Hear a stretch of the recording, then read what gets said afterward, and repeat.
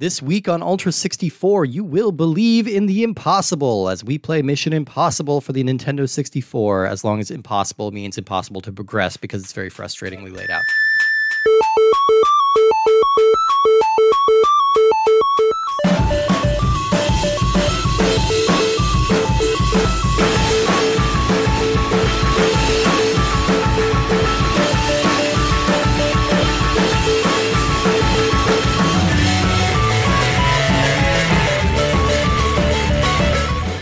Quite a complicated intro, Steve. It was. I feel like you had like an initial idea and then it just kind of kept going. Much like the development of this game, I started off with some good ideas, things got muddled along the way, and now I'm just tired. Oh, hello everyone. Welcome to Ultra 64. We are the internet's comprehensive Nintendo 64 podcast. Each and every week we are playing a different randomly selected game from the Nintendo 64 catalog, and we are blowing stuff up and stealing faces and looking damn good doing it. And my name is Steve Guntley. Hello, I'm Woody Siskowski. If either of us die in the production of this podcast, I will be sure to disavow knowledge of our existence. Which is fair. But I was never on that podcast. I don't know who did that. I've never heard of an N64 As podcast. will much of the world, I think. I worry sometimes in my darker hours. Sure. We are joined by a very special guest today from the host of the Geek 101 and Monkey Off My Backlog podcasts, Andy Bowman. Hey, Andy, welcome back. Hi, Woody. Hi, other host. Oh, damn it. This is sticking. Yeah, good. Frustrating. Well done. Hello, Andy. What was, I know we've had you on the show before, right? We have. Just to talk about a few of the the weird indie games I come up with and forced you guys to play. Oh, you haven't been on the N64 topic, huh? No, it's Well, we're it's glad been a to while. have you on to play this very strange game, which I had a lot of memories of playing. I think this was one of maybe the 10 N64 games I owned, and I had played through. You know, it was between this and Tarzan because I had played through many of the other ones. Yeah. Yeah, go ahead. I think we're in very much the same boat there, Woody. Yeah, and this is the kind of situation where I have pretty vivid memories of maybe the first 3 levels, and I think the reason is I was only able to get past the first 3 levels. That seems to track, kind of based on our experience with it so far. So the game we are talking, the game we are talking about today is Mission Impossible. This was released July 18th, Thomas Cruise. 1998. This was developed by Infogram and published by Ocean, and it was also released on the PlayStation. Now, the interesting thing about this game, there's a lot of interesting things about this game, but one of the reasons we wanted to have Andy on today is because, Andy, you said you have been attempting to get the speedrun world record in this game. That is correct. Specifically on the possible percentage, which is the easy mode. Okay. All right. So I have a lot of questions. Yes, we both have many questions. Firstly, a little overview. How long have you been into speedrunning? So this is my first game that I decided to sit down and try to do a what we call an ethnographic study, where you kind of embed yourself in the idea of a thing. And what I'm trying to do, because I'm a PhD student, I want to record the experience of streamers and from the streamer's point of view, how you start out streaming, all this other little bits of information. I haven't even made it to the streaming part of my research program, but the entire speed running, this was the first game that I decided, okay, I'm going to attempt a world record for this game. Okay. I'm gonna pause you here. Okay. Why was this the game that you decided, okay, I'm going to attempt a world record for this game? Now, Woody, how many world record, or how many speed runs total on speedrun.com do you think this game has? 64. Wow. There are a total of, and I am just looking to make sure, 4 speed runs recorded in this game. When do you think the last one was? 2007. No, it was actually 3 years ago. But, okay, all right. But still, it's been dormant for a while. Correct. It's been dormant for a while. So if my goal is to get a world record, and believe it or not, Pajama Sam 1, 2, and 3 are completely booked up in under 1 minute speed runs. Okay. Wow. Okay. And there are a lot of other like Elmo's Letter Adventures booked up in the speedrun community. That's been a very Hey, popular we practically one. Yeah. speed ran that game in our first playing of It's it. hard not to. Yeah. So what is the current world record for speed run of Mission Impossible for the Nintendo 64? The current world record is 57 minutes and 8 seconds, and this is done by a Canadian speedrunner named Entangier. And Entangier, I know you're listening, and I'm coming for you. Okay. Sure. Yeah, he's one of our most loyal listeners. And so I imagine that for most games that are popular speedrun targets, be it your Super Metroids or your Mario 64s or your Elmo's Number Adventure, a lot of people kind of base their speedrun on what other people have done. Like I know there's different routes and methods. And then you just kind of follow someone else's route and method and say, where can I shave off a couple microseconds here? Right. And I imagine there's probably not set routes in Mission Impossible for the N64 at this point. Right. So, and that's actually the real reason that I picked this game. I wanted to pick a game without a community because for me, you're the a loner. fun. You're a loose cannon. Right, exactly. And for me, also, the fun is looking at and trying to figure this out where other people have not like done so in a long time. If you look at the insane Zelda Ocarina of Time and Majora Mask speedruns, or the Ocarina of Time randomizer speedruns, which that's just an entirely new level of dedication. Everything is so fine-tuned.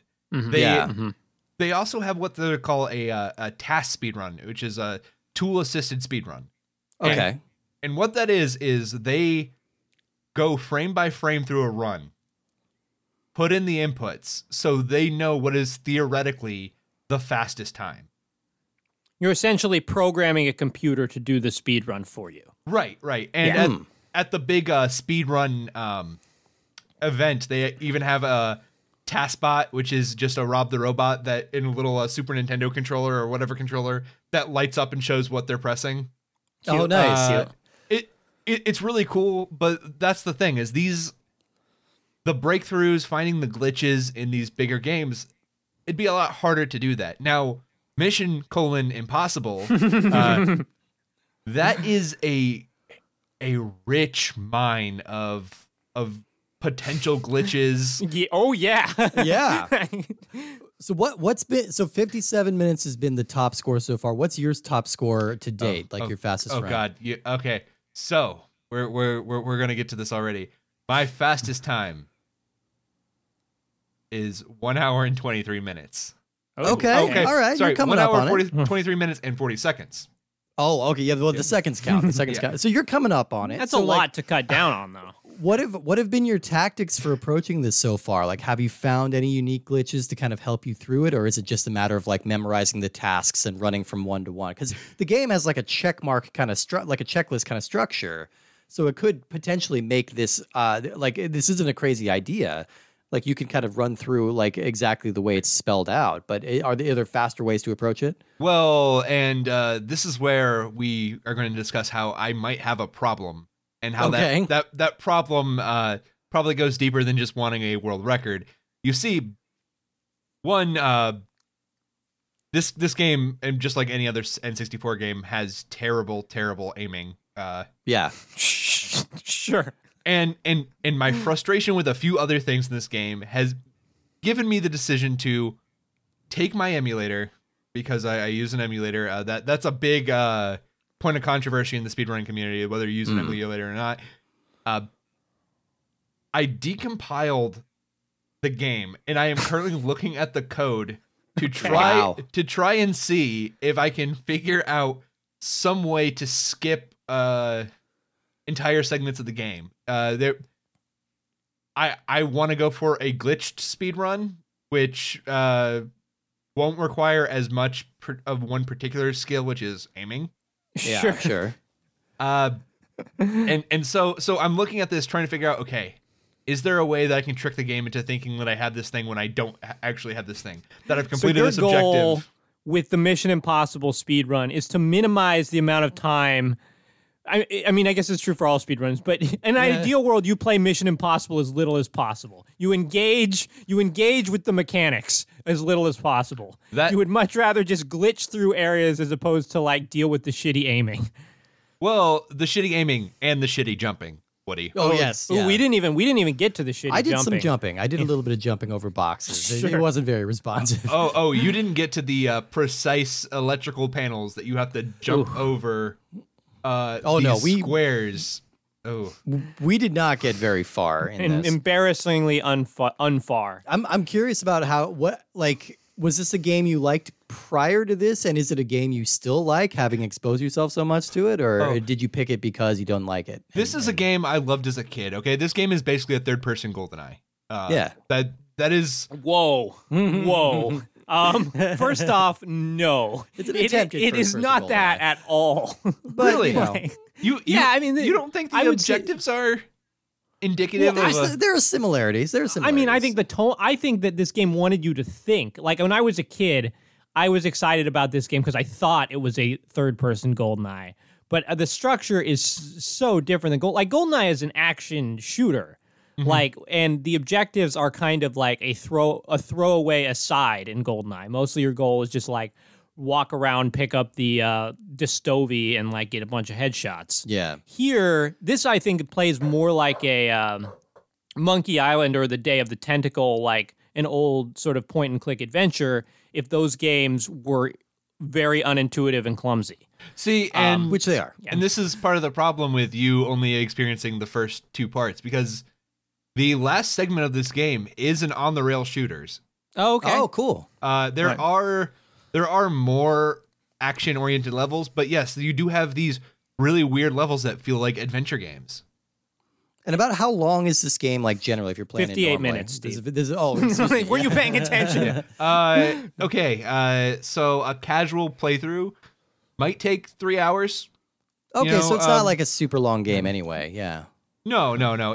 It isn't super long. I'm guessing, Steve, you got to the warehouse, which... Nope. You're guessing even get that far. You're giving me far more credit than, yeah. We got to stage 1 of Recover the Knock List. Yeah. It was, we did not get very far into it because for reasons that we'll get into. But let me jump in a little bit and talk about kind of the game, the history of the series a little bit. I'll definitely want to cycle back to some of the speedrunning stuff when we talk about the gameplay. But a little bit about Mission Impossible, because this is a franchise that, as huge as it is in pop culture right now, very, very few video games and really a very tight control over that. So Mission Impossible, as some people may know, started as a TV series before becoming a massive movie franchise. So the original series, it debuted on CBS in 1966, and it ran for 7 seasons and 171 episodes.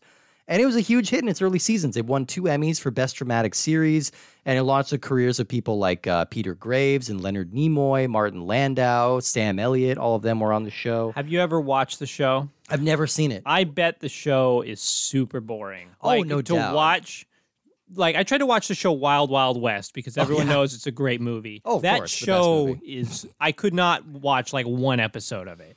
It's just like these shows in the late 60s that are like they're just so much people talking. Oh, yeah. And like uninteresting dialogue. And like, well, I guess there was nothing else on TV at the time. So I'm curious to revisit it. Because I know people speak very highly of it, but I think at this point you're not even really going to remember it was a TV show. Yeah. Like Nick at Night isn't so much a thing that we have access to anymore.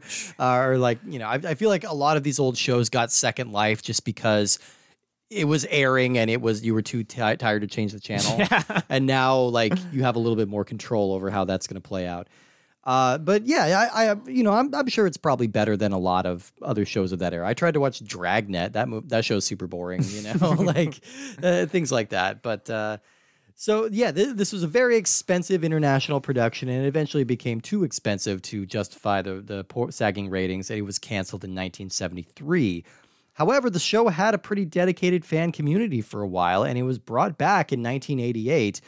Peter Graves came back and reprised his role of Jim Phelps, and that show ran for 2 seasons on ABC. which isn't very significant really, but it did keep the brand alive and it kind of paved the way for its big reinvention. And that was in 1996 with the Brian De Palma film Mission Impossible.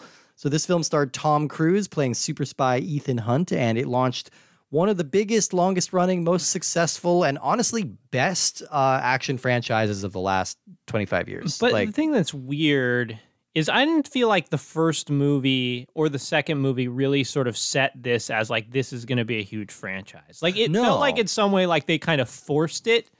Kind of like the Fast and the Furious movies in the same way. Like those came out and people were like, yeah, I don't know, those are fine, whatever. And then at some point people just like turned in a positive way on it. They're like, oh yeah, like these have just always been a thing and we love them. And I think it was like the fourth Mission Impossible movie where people are like, oh yeah, we love Mission Impossible. Whereas the third one's always kind of felt like, oh, that's still a thing? They're still doing that? And now you're like, oh yeah, we're excited for the next one. That was kind of where I was at. Like I wasn't, like I saw all these movies, I liked them, but I wasn't terribly excited about them until Mission Impossible Ghost Protocol. I mean, that movie's great. It's a fucking masterpiece of an action movie. Yeah, it's so good.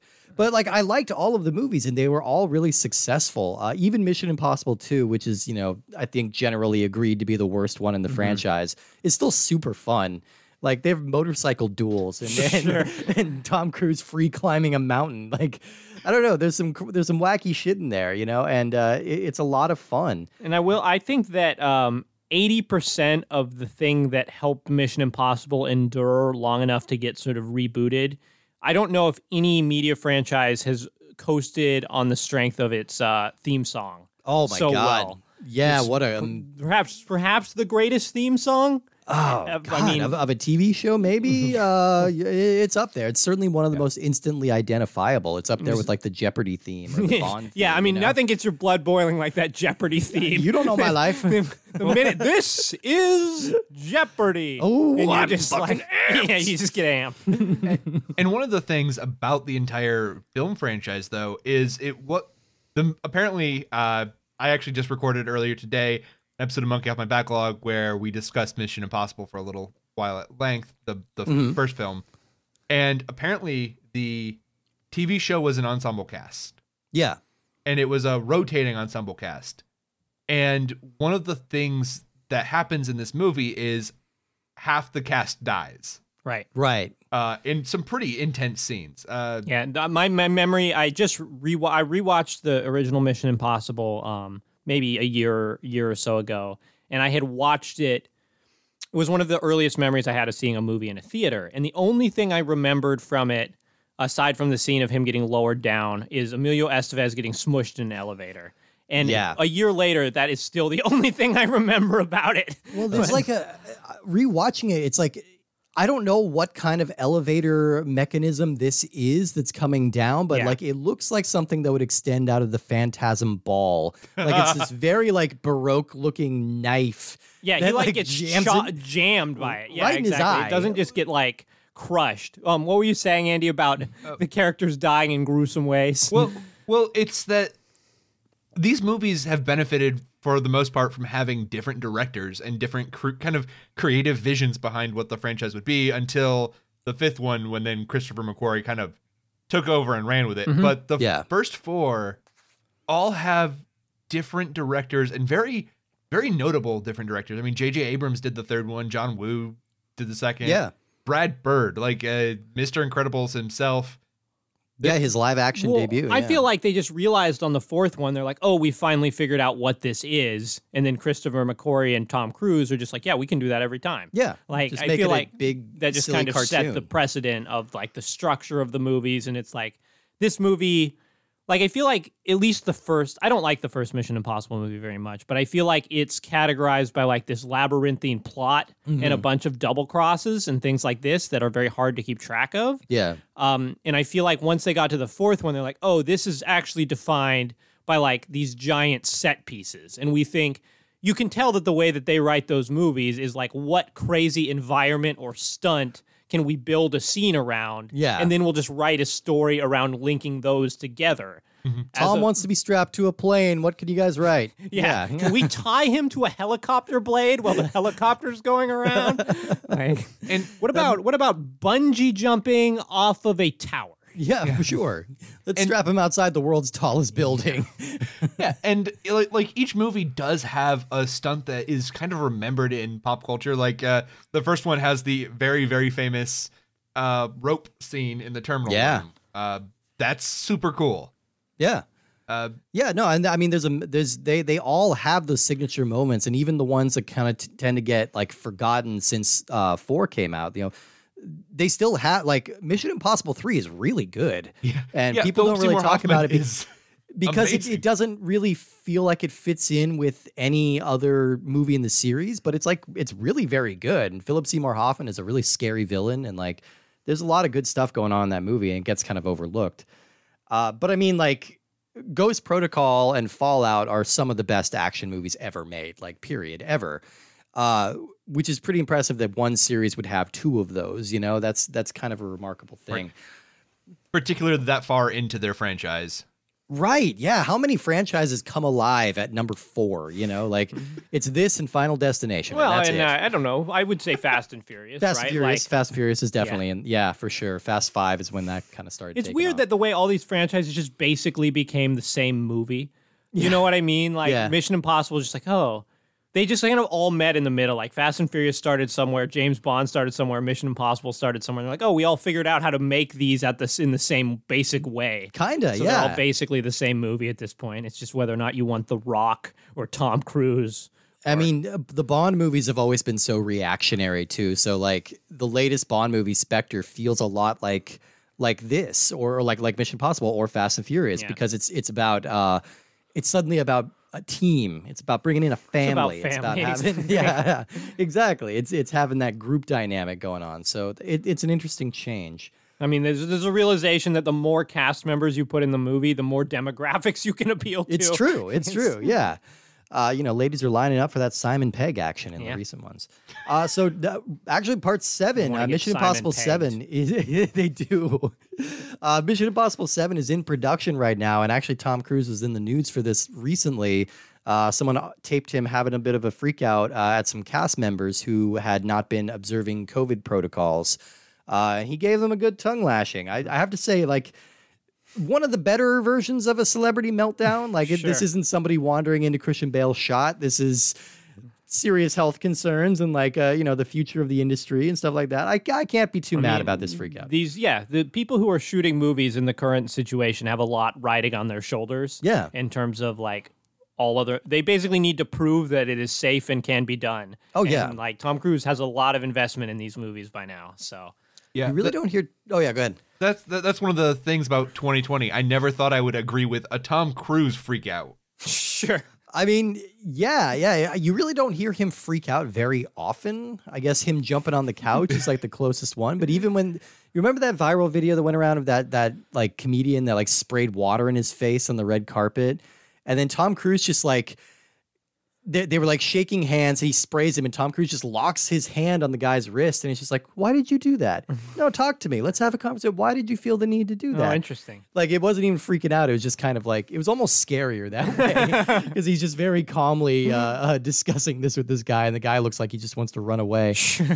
So a little bit about Mission Impossible video games, because the one we're playing today is only the second to adapt the license. The first one was the 1989 NES game Mission Impossible, which was actually based on the 1988 TV reboot and not the original franchise.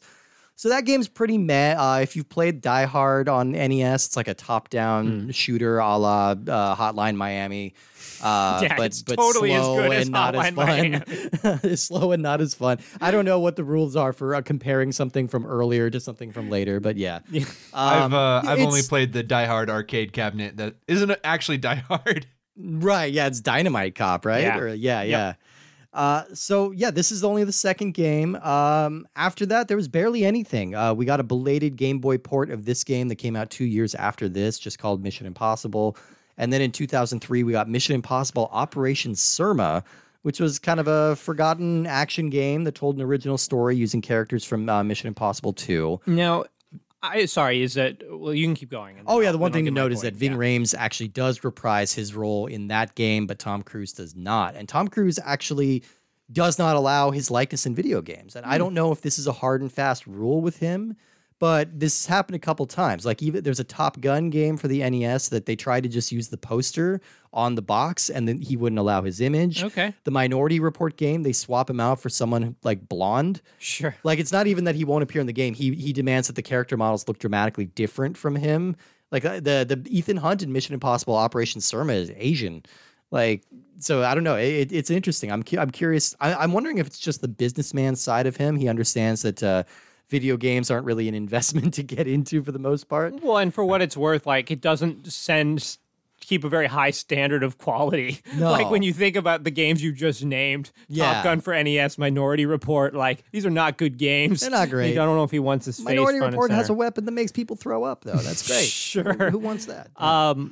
I think that the reason that there's been such an underrepresentation of Mission Impossible in games, I mean, aside from the fact that most of the sort of cultural importance of it didn't come until the last 10 years or so, but it, like, when you think about the Bond movies, there's so much of those movies that's just him going and, like, mowing dudes down. Oh, yeah. Like, especially in the Brosnan movies of just like, oh, they're on a submarine and there's just a bunch of guards that he just blasts. Yeah. There's not really those scenes in the Mission Impossible movies. No, like, not most really. of these scenes are like, like him being lowered down, them sort of sneaking around, him holding his breath underwater for a really long time, climbing a building. And these are not scenes... Like, these scenes could be very cool in video games, but they are not scenes that lazily translate to video games. No, like, no. You would have to put effort into, like, hey, we're going to make this immersive and cinematic. Like, you could make a great Mission Impossible VR game if totally. you put a bunch of money and effort into it. Yes, And 1,000%. That would be awesome. That would be great. I would love to climb the side of the Burj Khalifa and just, like, in VR. I think that'd be super fun. I mean, you just got to go with another Siphon Filter game instead. Yeah, see, that second reference to Siphon Filter. Yeah. Yeah, Woody made that comparison earlier, and I've still never played Siphon Filter, but... I said that Siphon Filter is like this, but good. There you go. So a little bit about the development of this game. So similar to GoldenEye, this is a movie-based game that came out 2 years after the movie was originally released. But with 007, it was because the team at Rare was given a lot of time to get things right. Mission Impossible suffered a more troubled production schedule, unfortunately. So the game was originally announced in 1996. It was set to be launched that year, so it was going to be one of the first N64 games. And it was supposed to coincide with the VHS release of the Brian De Palma film. So the developers had some ambitious ideas for this game. Ocean, the developer who was working on it, had previously been known mostly for okay to bad adaptations of IP, like Batman, RoboCop, stuff like that. But they really wanted to distinguish themselves with this next generation. And so they kind of tried to build a new AI engine, and they built a whole fresh new video game engine for it. And they really wanted to simulate the spy experience and kind of downplay just like mindless running and shooting. Unfortunately, the devs overestimated what the Nintendo 64 was capable of. They kind of got into the planning stage before they ever saw a dev kit, just kind of based on promises and hype, and they didn't really... the new system wasn't able to support that. And then they ran into all kinds of roadblocks in the development. And then in 1997, French developer Infogram purchased Ocean, and then they moved the production from San Jose to California to Paris, France, and then the team started developing the game over again from scratch. This time it was going to be developed for the 64DD. Now we know how well that worked out. So many games are going to be developed for that. Exactly. Once the 64DD was apparent, it was going to be a turd. They had to go back and redevelop it again. So this game had 3 different production cycles just trying to get it out the door. By the time it came out, GoldenEye had already been out for a year, and it pretty much ate all of Mission Impossible's lunch at that point. Critical consensus on this game was mixed. I think everyone generally agreed like there were some good ideas here, but the execution is sloppy, and it's just kind of confusing and frustrating in a lot of ways. Well, I think that I think this game makes the right choice and like the right premise. Yeah. I think that this is the right way to go about making a Mission Impossible game, especially if you're following up on GoldenEye, because you're just not when you think about levels of like talent of like Infogrames versus Rare. Yeah. Like, Rare is playing with a stacked deck in comparison. And so, like, you don't want to compete with that. And so to be like, okay, this is going to be sort of the thinking man's spy game, and we're really going to put emphasis on being conscious in your choices, following these objectives. And so many times in this game, if you get spotted, like if you punch a guard or like pull out your gun at the wrong time, you just get arrested and lose instantly. Yeah. Start all over, rewatch the cutscenes again, like do all of that from the beginning. Which, Andy, I'm sure you've seen them all many times at this point, all of the different, or had to skip through many different cutscenes. Yes, and one of the big frustrations is when you press pause to skip a cutscene and it pauses the game instead, and you realize that cost you 3 seconds. Oh, no. Oh, bummer. That's true. You have to, like, I guess in the world of speedrunning, you have, because games never let you skip the entire cutscene. They always have to load, like, a couple seconds of it before they load the next scene to allow you to skip. Right. So I'm sure if you're speedrunning, you have to figure out exactly at what part of the cutscene you're first able to skip. Right. That kind of happened with Chef's Love Shack last week, too. We kept running into that problem where, like, there wasn't that little buffer between when you press start and when the next screen loads. It's just bam, bam, bam. So it was very confusing. So plot-wise, this game borrows elements from the movie, but it kind of wound up being its own beast. Like, the central plot is still the same.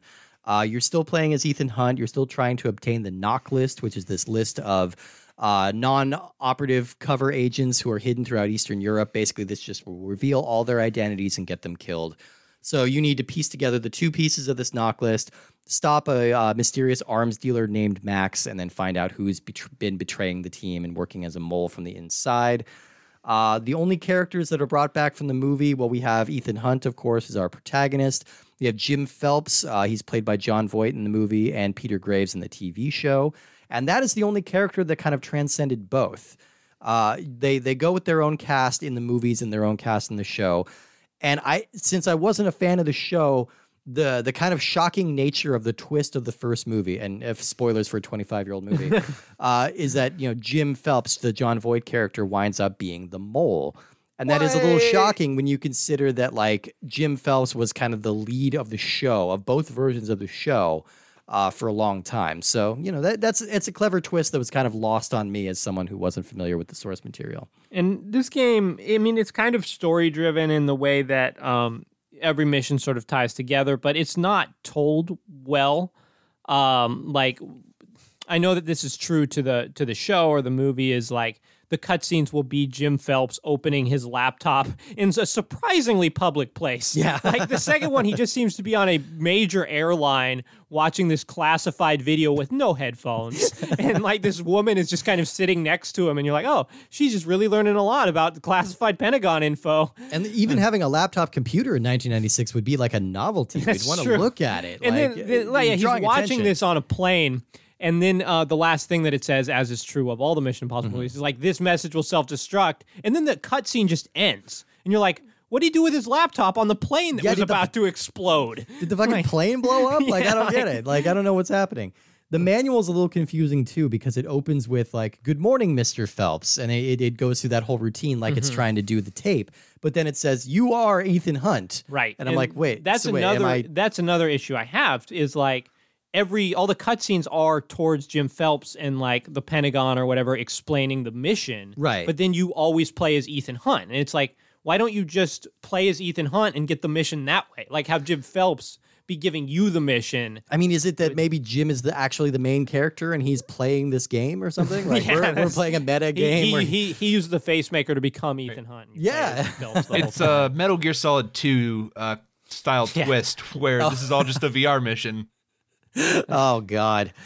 Yeah, so we do get a couple. Yeah, like most of the plot deviates from the movie. Like the game opens in like a frozen Siberian wasteland, which isn't in the movie at all.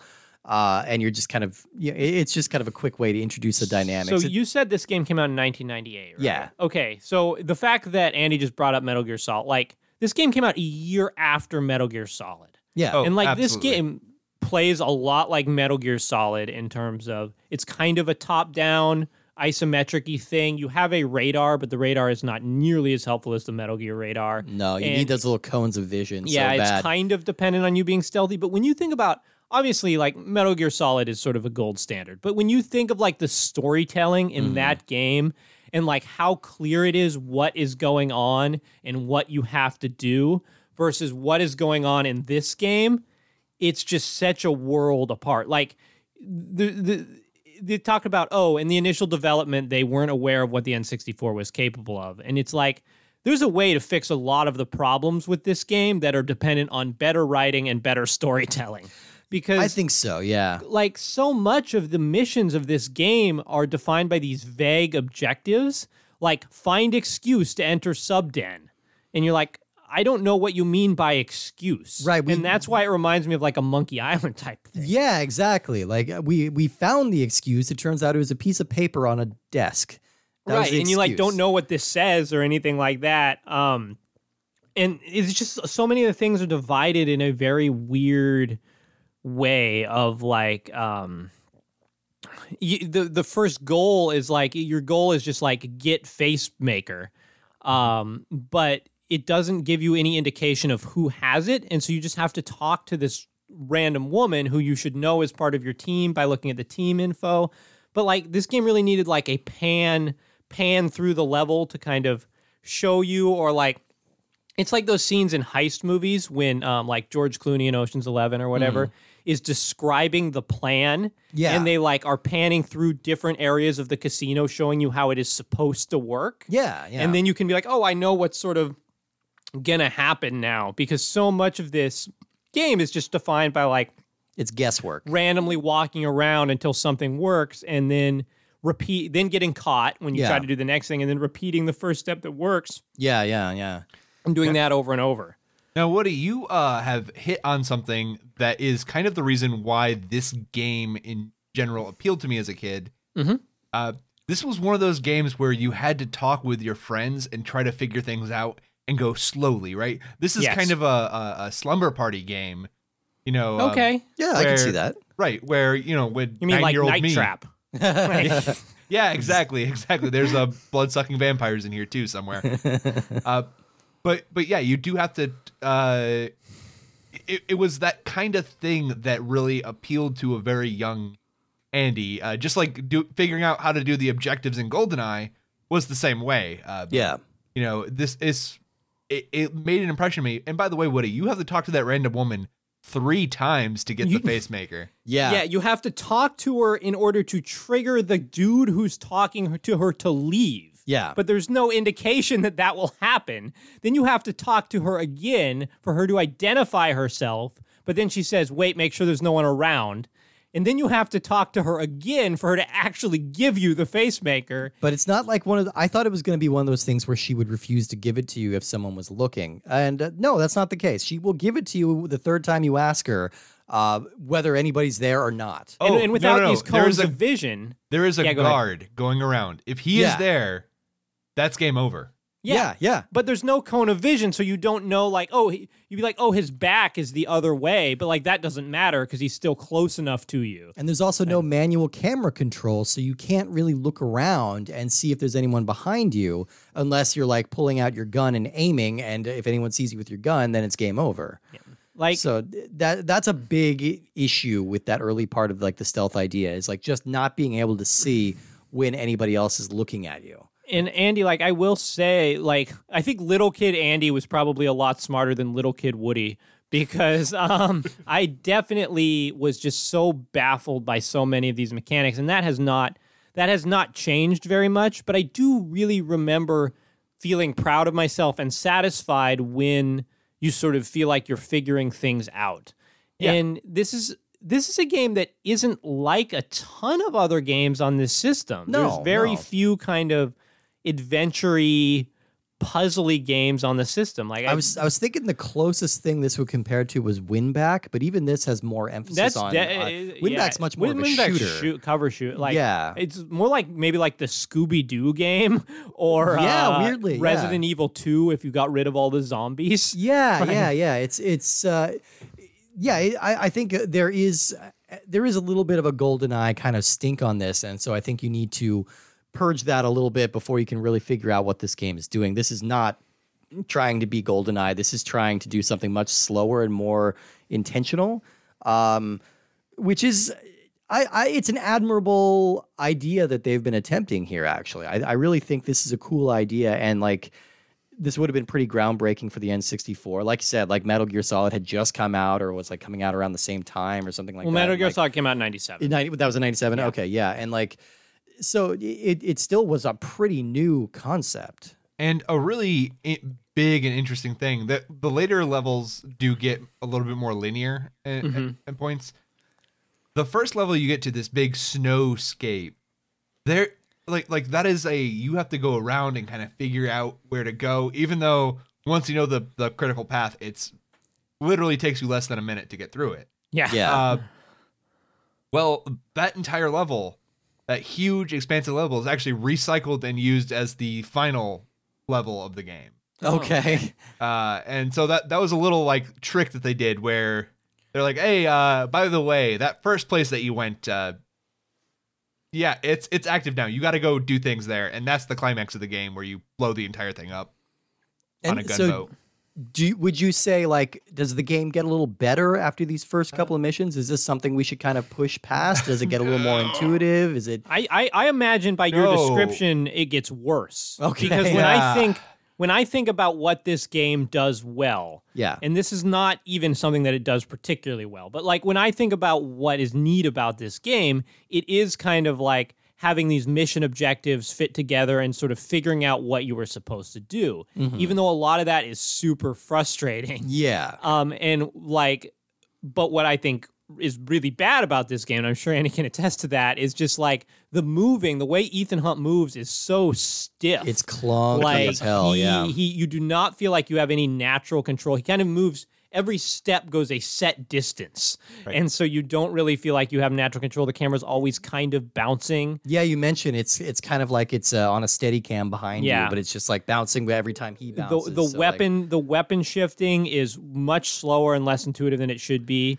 You stood like face to face with a guard for like 30 seconds trying to switch to your gun. It took forever. And it took me a while to figure out how to use gadgets too, because you have to open up your inventory by pressing B and then press down C to access things that are on a different side of your inventory. So I'm like, why can't this all just be on one bar? The hit detection also pretty questionable. Like Andy said, like your crosshair for shooting is very large. It's large, and there's no like central reticle. You know? It's exactly. Just like a big character's circle. head takes up about an eighth of your targeting reticle, and you're like, well, I hope that's gonna get him. Yeah. And just the jumping and hit detection. So if you say like that, the later half gets a little more action focused. Like that's not what I want. Okay, so I did write down the levels that I consider fun. Okay. Oh, nice. Okay. So you have the first two levels with. So how many levels are there in this game? There are technically 20 levels. Okay. You have the first two, which is the icy area. I find those really fun. It's kind of fun to get through, especially the second one where. So, at the end of the second level, you have to go down a ladder to get into a boat and fly off. Yeah. And this is one of the speedrun tricks is you actually just jump off the platform, and if you get your character model into a certain area, it'll activate the cutscene to end the level. Okay, nice. So you won't even have to land. Right, exactly. And it also skips the entire animation of going down the ladder. Perfect. But so you have that. You have the. I like the way that's what makes the level fun. Is the idea that you can jump and skip the ladder. Well, it's this weird thing of like getting good at the movement, not getting shot at. I don't know. It's a fun level. It was fun to figure out, and I think there's some places where I can shave some time off. The big level that I'm really trying to shave time off is the embassy level, which you discussed earlier with the.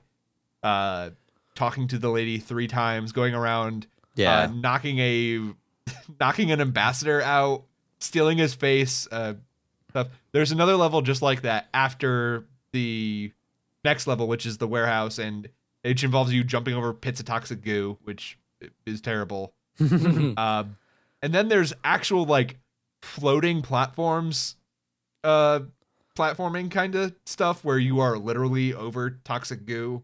Oh yeah, that sounds hellish. Sounds very Mission Impossible. Yeah, it is a run killer. It is it's called Sewage Control. It is terrible. I hate it. There's a level of interrogation where it's after you get captured by your people and you're interrogated, and there's some fun segments to do there. There's a train car level, which is really ballsy of them, since the best train level ever was in GoldenEye. So how does the I know this game has the iconic moment of him like roping down into the pressure sensitive pad. How does that play in this game? It plays fun. You just dodge the lasers as you go down. Okay.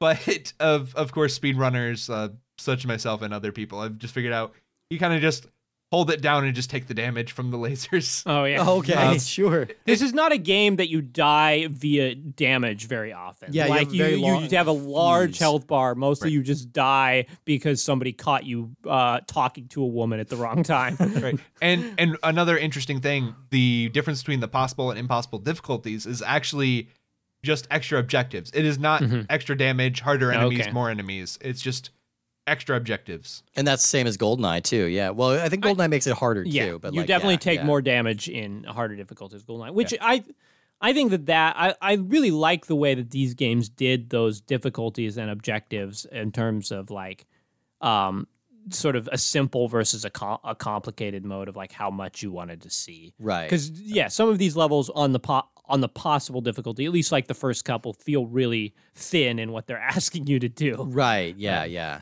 Yeah. But overall, a lot of this game is bullshit, and I hate it. And I hate moving, and I hate the precise jumping and the hallway traps that take way too much damage off of you.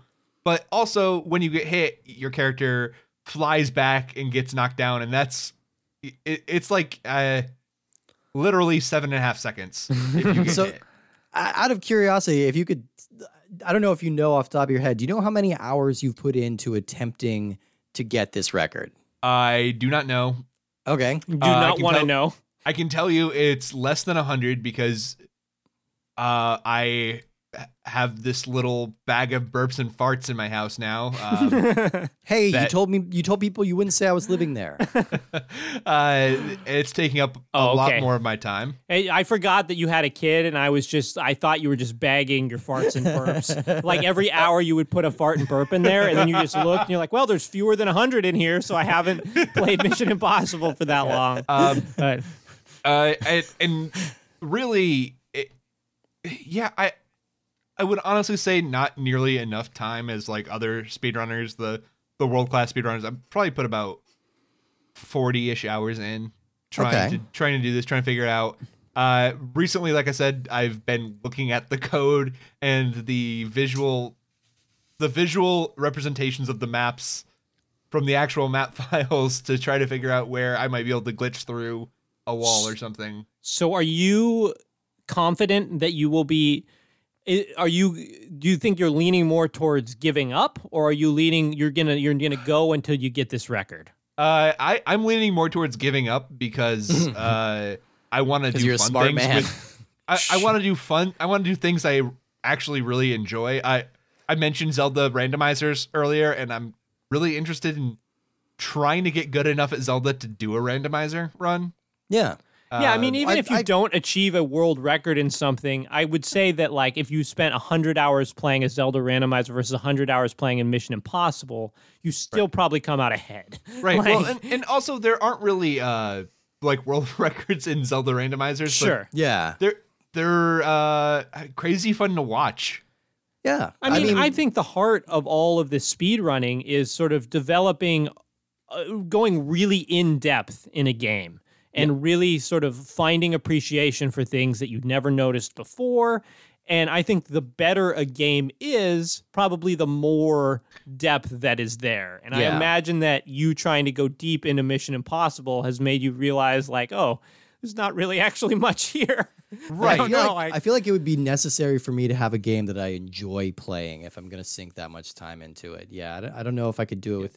I mean, I don't hate Mission Impossible. I actually don't. Like, I think it's kind of sloppily executed, but I think there are some good ideas here, and I think there are There's a weird stickiness to it. Like you said, like you figure something out, and then that kind of gives you that little bit of endorphins that you need to kind of push through and try the next one. But, one recurring theme that I've noticed as we play these games, and I try to think about them more critically, is there's a lot of very bad games that are not that far away from being good games. Yeah, and I think we played like Zelda's Adventure for CDI. Yeah. And that was an example. Like, that game is not that different from like NES Zelda in terms of like scratching similar itches. Like, it looks really dated. Yeah.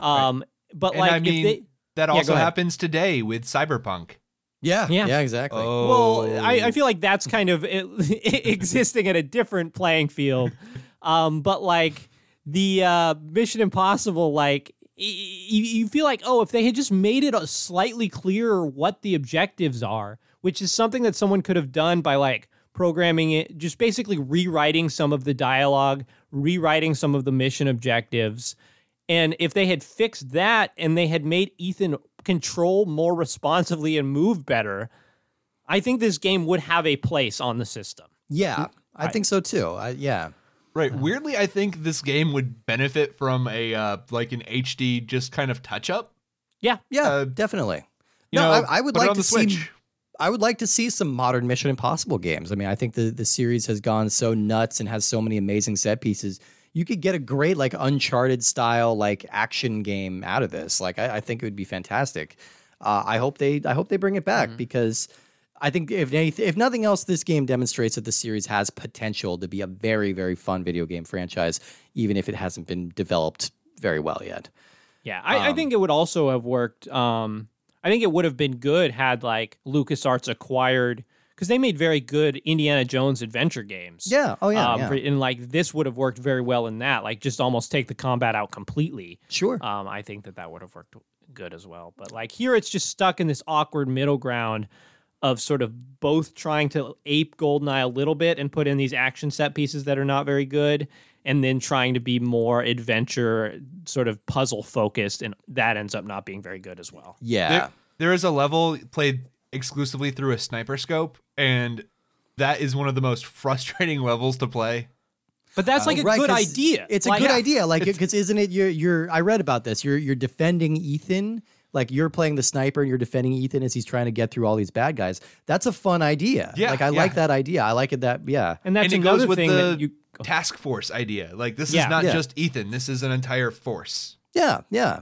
And that would be like a way to do this game is like you play as Ethan in one of the levels, and then like the camera kind of flies through the sky and pans out, and you're like the computer hacker character, and you have to sort of, play these like in-depth hacking mini games, and then you're the sniper cover. And yeah, it's just like give the helicopter pilot, and you just really want to demonstrate all these different gameplay styles. Yeah. And again, that's something I think that this game goes for, just all of it lacks polish. Yeah. And polish goes a long way. It does. It really does. And one thing that makes a game fun to speedrun is fun movement, and this Yeah. game does not have fun movement. There's a reason why Mario 64, where all the Mario games are some of the most commonly speedrun games. Yeah. Yeah. Right. Those and Celeste. Celeste is Celeste. Yeah. one of the largest speedrun games, and it's hella fun to play. Yeah. Oh yeah. Well, the very smartly, the creator basically just built speedrunning into the design of her game. Oh, 100%. Yeah. Well, I think that's all I've got on Mission Impossible. Do we have any final things we want to say before we move on? Think we're good? All right, let's move on. Podcast is going to explode. Let's move on to our rankings. Each week we are adding another game to our ever-expanding list. This is going to be our number 292. Oh my God. I think I'll start us off this week. Okay. I think I've gone back and forth a little bit since on which side of the Tarzan line this game falls. Sure. You know, where for past listeners, the Disney's Tarzan line is like the lowest possible game on the list that I would still recommend playing or that I would still actually play. That you wouldn't actively be like, I got to turn this off. Yeah. And I think this is going to squeeze in just below it. It came close. I like its ideas. I like what's going on here. I think the mechanics are too complicated and a little too frustrating to really push it over that edge, but it came very close. So that's making it number 159 Oh, I'm sorry, 160, and that's going to put it right below Tarzan and right above Clay Fighter 63 and a third. Nice. Yeah, I feel better about having that little buffer between Clay Fighter and Tarzan. I feel like I like that game less. But, whatever. This isn't a perfect system. I'm putting mine at number 148, where what I said before about polish going a long way, I think is really demonstrated here because it's number 148, which is right below the game Tigger's Honey Hunt. Yeah. Which is perhaps one of the least ambitious games. Like the audience there is very young. Oh, yeah. But that game basically plays like the simplest possible platformer you could imagine. But it plays like pretty well. And it's weirdly gorgeous. Yeah, it looks great. Weirdly one of the best looking games in the system. Very responsively. And I would much rather play a less ambitious. I don't know. It's weird. Like if I was to watch a movie, I would rather watch an ambitious movie that was kind of a mess than just something easy. Than just something that's like well done and clean. But a lot of time for video games, I would rather play something that worked cleanly and was polished than try to suffer through a game with big ideas like this one that just doesn't play right. Yeah. Real quick, Woody, what do you think the world record speed run for Tigger's Honey Hunt is? See, I can't imagine you could glitch that game very well, but I would guess 45 minutes. 25 minutes and 59 seconds. Wow. Okay. I mean, that is one of the ones that we beat. It was a on very playthrough. short game. Yeah, we did beat it on an episode. Well, awesome. Well, we have one letter this week. Nice and short. Well, not super short.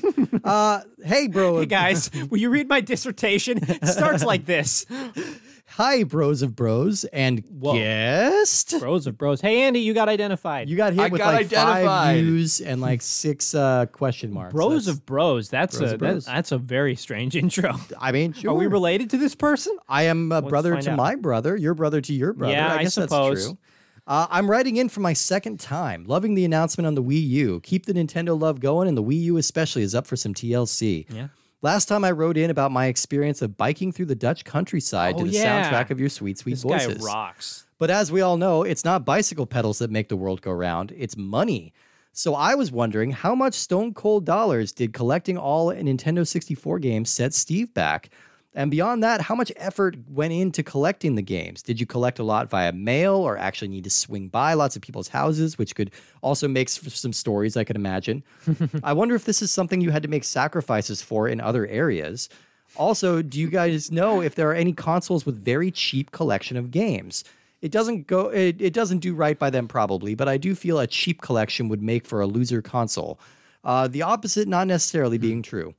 Well, that's it for my questions, and if I may be so bold, a little holiday shout-out to my brother from another mother, Jantje Willempai in Alameda.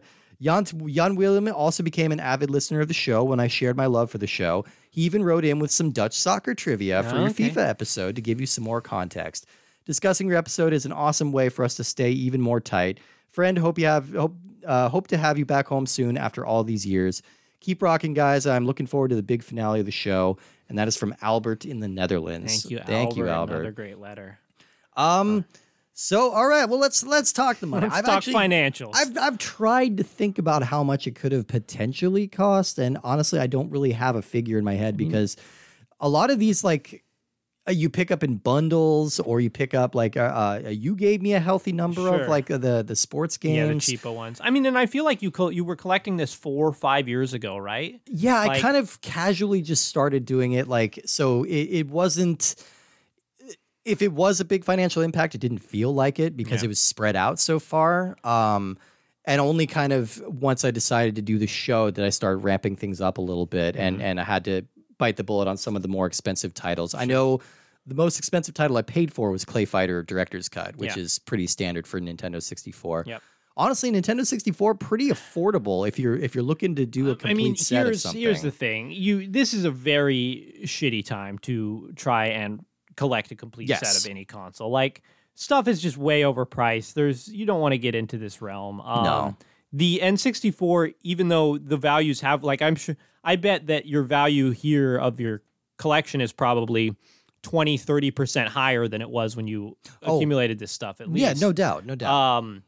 But it is still one of the cheaper systems, being as there's not that many games on it that are absurdly expensive. No. It has a lot of sort of $20-$30 games. And there's like there's like 5 or 6 titles that are gonna like hurt your wallet. But when you compare that yeah. to like Super Nintendo, Oh, which God. is a way bigger catalog of like 700 games, yeah, and probably 30 games that are $100 or more. I mean, I used to collect NES cartridges, and I made it about halfway through that catalog before I had to give up because they became prohibitively expensive after that. And that's also again a very big cart. Like I don't know, like I feel like console like cartridge library size is sort of, if you want to say what's a cheap library, like Virtual Boy. Like there's a couple games on Virtual Boy that are like super duper expensive. Sure. But like there's only 13 games on the system. I mean, I will say, don't collect the Virtual Boy. if you're really budget conscious right now, the Wii U is very cheap right now. There you go. That's the answer. That was kind of why I zeroed in on it, because it was a system that people didn't really love. Mm-hmm. A lot of the best games from it got ported over to the Switch for an increased price. Yep. So if you wanted to play those versions of the game, you can go back to your Wii U and get it much cheaper than the Switch. And right now, like a lot of stores are just kind of trying to liquidate their Wii U inventory to make room for the next generation. Actually, yeah, you just nailed it, Steve. That is the cheap console. Like everything goes in waves. Yeah. And the timing of buying lots of a system, like once it's 1 or 2 generations behind, is where things are going to be cheap. And in a few years, like PlayStation 2 is going to be riding, an original Xbox is going to be riding this wave of it's already starting. Okay, and you're like, shit, these games are really expensive, whereas before they were just like $5 at bins. So you just have to time these waves. And hey, if you start collecting Wii U, you can play along. You can play the Ultra 64 home game. There you go. Right? Exactly. And as far as making sacrifices, no, other than like my coolness, I guess, if that was ever up for debate. I mean, but like no, like you if you're going to do this, and like what he said, I don't recommend it. But like if you're going to collect games, set yourself a budget, stick to that budget. Do not go over, because you do not want to be like taking food out of your mouth to get like a copy of NFL Quarterback Clubs. You're like, Oh, right. What were you gonna say, Andy? And I want to say a good compromise with yourself and your soul, instead of collecting a entire system's library, look at developers. Look at or a series or something like focus your collecting a little bit. Or first party Nintendo games, right? Like look at yourself and be like, hey, I actually want to enjoy this, or I want to have an impressive specific collection. Yeah. Do that. I'm half-heartedly working on first party Nintendo games from Super Nintendo on, because I'm not going to ever try the NES collection thing. And that's fairly attainable, even though like Nintendo cartridges really don't lose their value and never go on sale. But like, yeah. And the thing I've like set up, and what stopped this is COVID. I'm not going to use eBay. Okay. Oh yeah, you didn't get to that. That was the other part of the question. Yeah. I did use eBay for some. I tried to stay local as much as possible, because we actually have a few really good like retro game stores here in Bellingham. So I tried to support them as much as possible. But sometimes, they don't have it. They don't have it. As long as you're making a valiant effort to look for it. Yeah, hopefully that answered that question, and it scared people away. I'm sorry I don't have a more specific figure for how much it all costs. I've thought about calculating that at some point, and it just breaks my brain. And also, I think I'd feel better not knowing.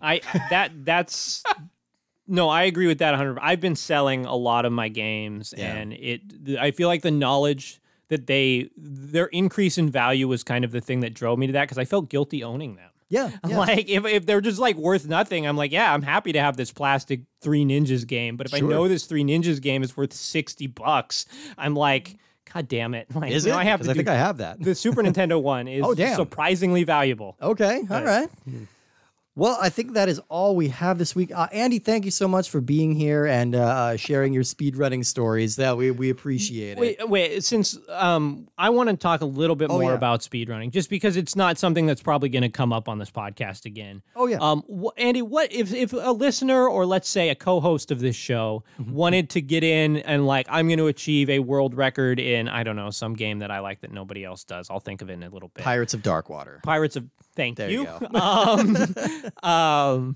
what is my process to try and like get a leaderboard? What do I need to do? Okay. Well, luckily at speedrun.com, this is the like entirely comprehensive, pretty much widely considered to be like the resource to go to. This is where you upload videos. They get verified by other people. This is kind of like what is that? Billy Mitchell's the King Galaxy. Kong. Oh, Twin Galaxies. Yeah. Twin So you need to film and record your entire playthrough. Yes. Okay. You do need to do that, and I will tell you, it's useful to do that anyway for your own being able to look back and be like, okay, where did I screw up? How did I screw up? That kind of thing, because that's the level this can get to.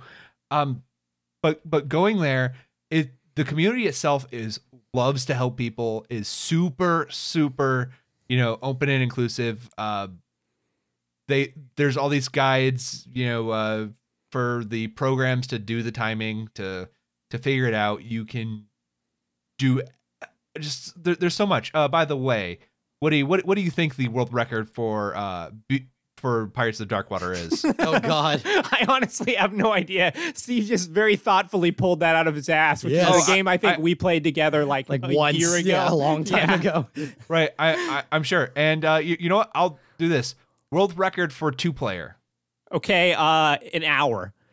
Wow. 1 hour and 2 minutes. Wow. Okay. Hey, all right. Yes. That's doable. That's doable. But yeah, you just go to speedrun.com. There's lots of tools and even links to streams, but every recorded run has like it has the video there. You can watch the entire thing, kind of get into it.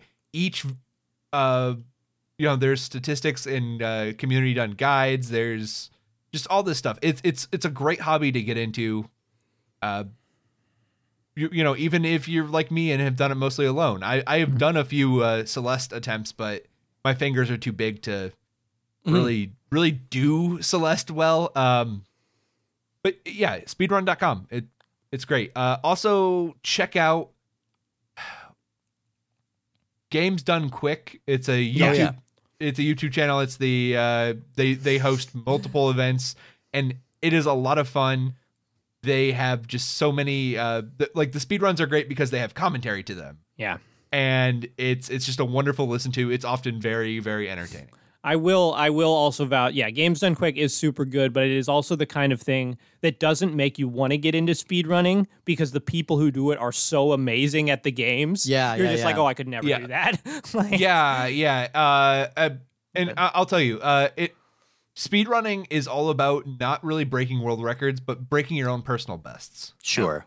Right. Just something we can all get behind. Yeah. Right. Steve, you run, right? Yeah. You've done a few runs. Yeah, it's that same kind of drive of doing your own personal best. I highly recommend it. I really, really do. Just take a look at it.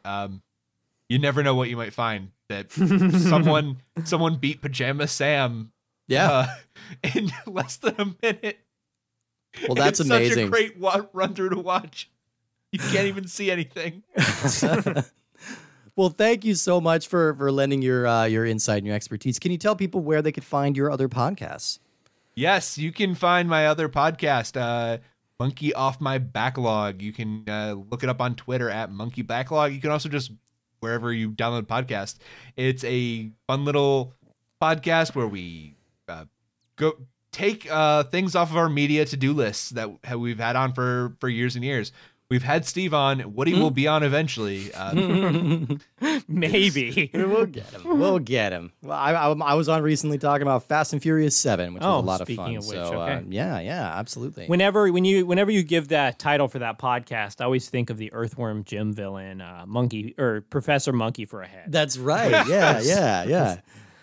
Well, thank you everybody for listening. This is actually the last Ultra 64 for 2020. We are closing out this godforsaken year, and hopefully we're going to start off with something a little better than last year. We started off with Superman 64 last year, and this year we are going to be kicking it off by finally playing our last racing games. These are the San Francisco Rush games. So San Francisco Rush, Rush 2, and San Francisco Rush 2049.